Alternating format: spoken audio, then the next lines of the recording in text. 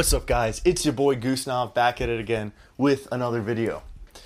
So today we are going to be covering, I guess, kind of the general topic is why aren't people starting businesses anymore, or why is it more difficult to start businesses today, and how to start a business. I think how to become a business person in the future.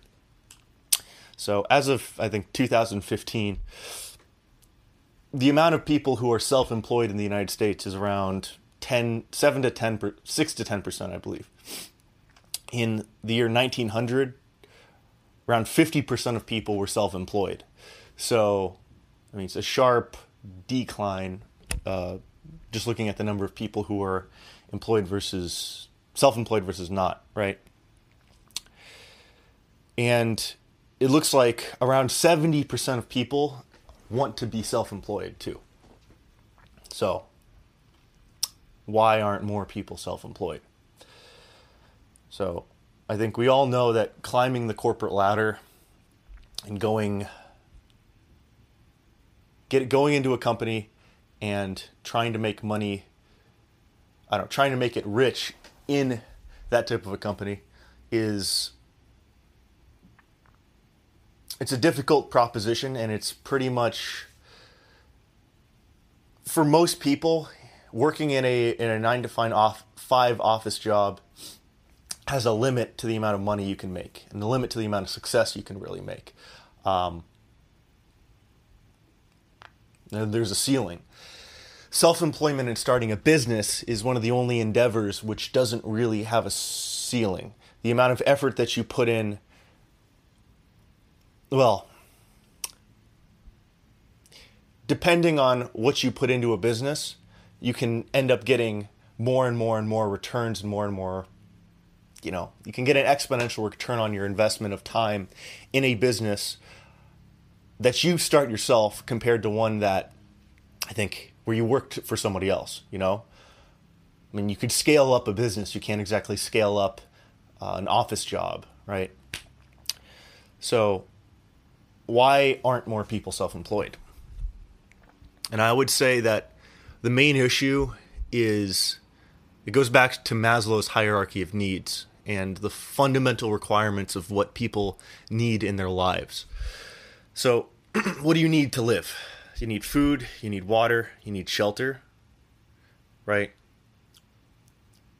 You need electricity probably, heating, other stuff, running your appliances. Then you also need medicine and consumer goods.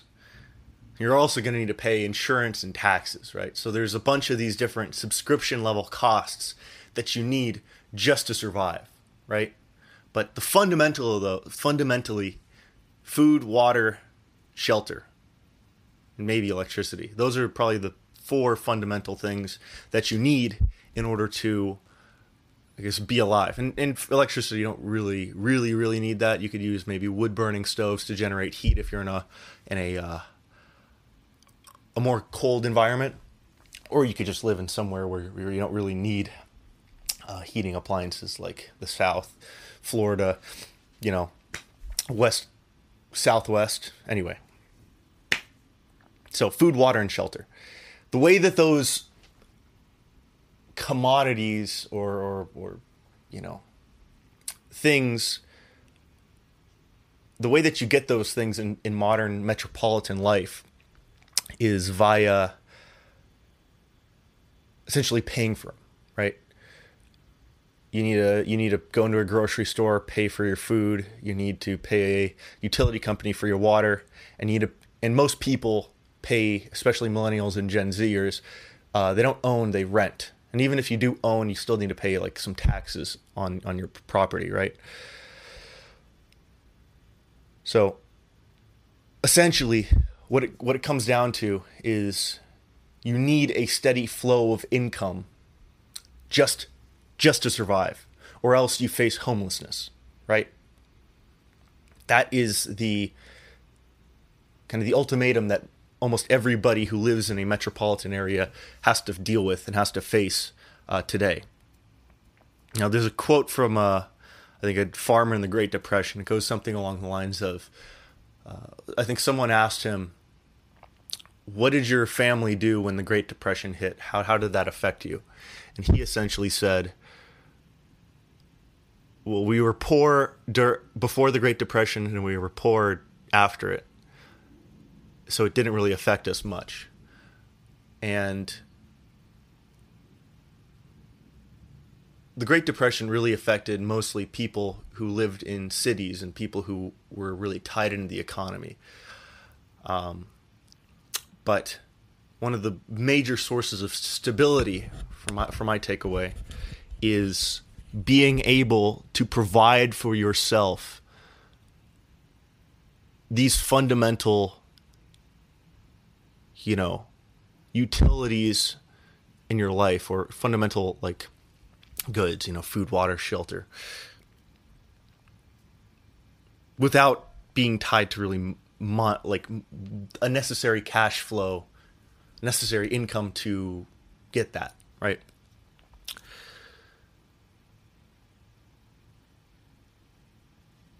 So yeah, most people don't start a business because if you fail a business, right, then you don't have a cash flow. You don't have money coming in, and then you either need to, go into debt just to survive, or you need to, or at the worst case, right, you become homeless. You don't have the requirements to survive, and you basically lose everything, right? So, I guess for my takeaway, the question of how do you start a business and how do you become self-sufficient to an extent lies within how would you say it? The fundamental issue, I think, is the fact that you need a subscription payment for all these different requirements in life just to survive. I think that if you are able to get out of this, the little matrix of needing to pay for everything that you do, I need to pay for this, I need to pay for that, I need to pay for that constantly just to live, then you have a lot more freedom in your life, most likely. And so yeah, I think how do you make the fundamentals of your life not require money or a subscription? Okay, I think for the 4 fundamentals, it's actually pretty simple. It's not easy, but it's simple. Food. If you have access to livestock and a farm, that should cover at least the basics of that base, right?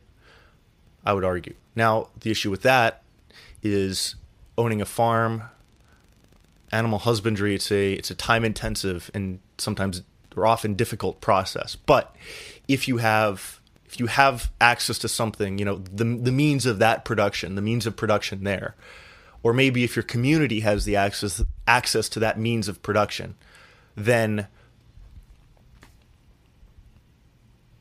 you don't exactly need to pay for it. You pay for it in another way. You pay for it with your time, but you don't need to pay for it with money, right? So you're out of that grid. You're out of that matrix.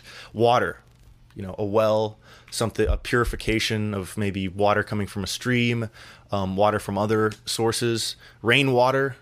That's a way to deal with the water issue. Shelter, cheap housing, right? If you look at the amount of money housing in a urban environment, right, costs hundreds of thousands to millions of dollars, right? But you go out of the city centers, the price of housing decreases significantly. Also, why don't you? People in pioneer times, they built their own houses when they had basically nothing, right? They built a house in the middle of nowhere without access to a Home Depot, without access to this or that, right? Why is it different for us? I think there are ways around. Well, we'll get to that later, but for housing, I think there are solutions. Electricity. Easy. There's so many ways of getting electricity today. Now, it does cost money, you know. It does cost money to get started with this, but I think that, I don't know, it's all an investment, right? But it'll pay back dividends in the long term, I think. You know, solar panels, wind turbines. You could even make or have wood burning electricity generators, right? Wood or coal burning electricity generators. There's tons of ways to generate electricity. Now, things that I think you still need money for, right, are insurance, consumer goods, medicine, taxes, miscellaneous, you know, internet costs, all that stuff. Now, if you want to keep all those things, they'll still cost you money, right? But if you are able to kind of remove yourself from the metropolitan grid, with all these, you know, basic things like food, shelter, electricity, all that stuff, it'll be a lot less of a risk, you know, if you're cut off from a money supply, right? Does that make sense? So anyway, that's my thought. If you're able to, instead of swap out, you know, the requirement of paying for you know, the fundamental things in your life with money, if you're able to do that instead with your time or your energy, your effort, right, then it makes the risk of, you know, of failing a business much, much less. Because if you fail a business, you no longer are homeless. You just need a farm, you know, you just need to work with livestock. You need to do that for a while until you maybe make something that works. And I think that many people are catching on to this. And I think that in the future, especially in the future, there are a few alternative ways of life to the more metropolitan, you know, urbanite type of way of living that will gain traction. I think that one of them is the maker movement, or the kind of design heuristic of designing products and things that prioritize being very long lasting or durable over being cheap and, you know, consumable, right? I think, you know, the tiny home movement, I don't like that the naming convention and the, you know, the glamorization of it, but the tiny home movement, the van home movement, those will grow too as well. Communal living, you know, maybe a lot of people pitching in to buy like an area or a house or something like that, and then essentially, you know, living in some sort of commune type of thing. Off-grid self-sufficiency, that's going to be another huge one. You know, people getting their own electricity from solar panels and all that stuff. But I think those things are going to grow in the future. And I think they should grow in the future, because I don't think that metropolitan living is, well, I think just the fact that, you know, the centralization of the means of production and business ownership into the hands of just a few people, it's not a good thing. I think we need to have many more business owners and many more people who own the means of production and capital, so that you know, there's more people who are more people's ideas are being actualized rather than just a few people. You know, we could get into that more, but that's kind of the fundamental core idea here. And I just want to close off with this idea. Why are people afraid of this? Why do people not want to do this? And I think the fundamental reason for that is that people, especially in a society nowadays, which has given us so much material wealth, I think people are afraid of being poor. People are afraid of not having material wealth. And I think that is the number one barrier to this. My priest, or one of the priests at my this church I'm going to, he, in his homily, he said, the definition of humbleness or humbleness in a Christian sense doesn't mean just, self-deprecation, saying, oh, I'm horrible, I'm a bad person, like just thinking of yourself as like a slug, that's actually could be psychologically harmful to you. You should understand ashes to ashes, dust to dust. At the end of the day, you won't be here for forever. But, just self-deprecation is not a good thing. What he said, humbleness, the definition of humbleness is, instead of, let's say you're like I'm a smart guy, or I'm this, or I'm that, sitting at the head of the table, putting yourself at the top, that's not humbleness, what is humble in this passage in the Bible, I'm not sure what it was, but was sitting at the lowest point of the table, sitting in the place where, the person at the bottom of the dominance hierarchy would sit, putting yourself into a place where you're not, which is below you or whatever, right? And Jesus said that if you are willing to put yourself in a place below where you think you should be, what will happen is people will see you in that low spot and say, oh, you should go, we need to lift you up. You shouldn't sit here, you should sit here instead, right? And he said that, from my understanding, the only way that you get to where maybe you need to be or are put into a better spot is if you're willing to humble yourself, to go to the lowest level, like saints living very poor lives, right? That is a fundamental core example, saints living very poor, meagerly lives that are now like uplifted to the level of, sainthood, through their life, I think that's what is the antidote to modern day materialism. People need to be willing to shed away, the goods, the riches that they have. Be able to live below their means, be able to live in a lifestyle which is, older and more timeless and more, impoverished, for the sake of, self-sufficiency and the ability to not have to rely on this giant like economic machine to pay for everything that they need,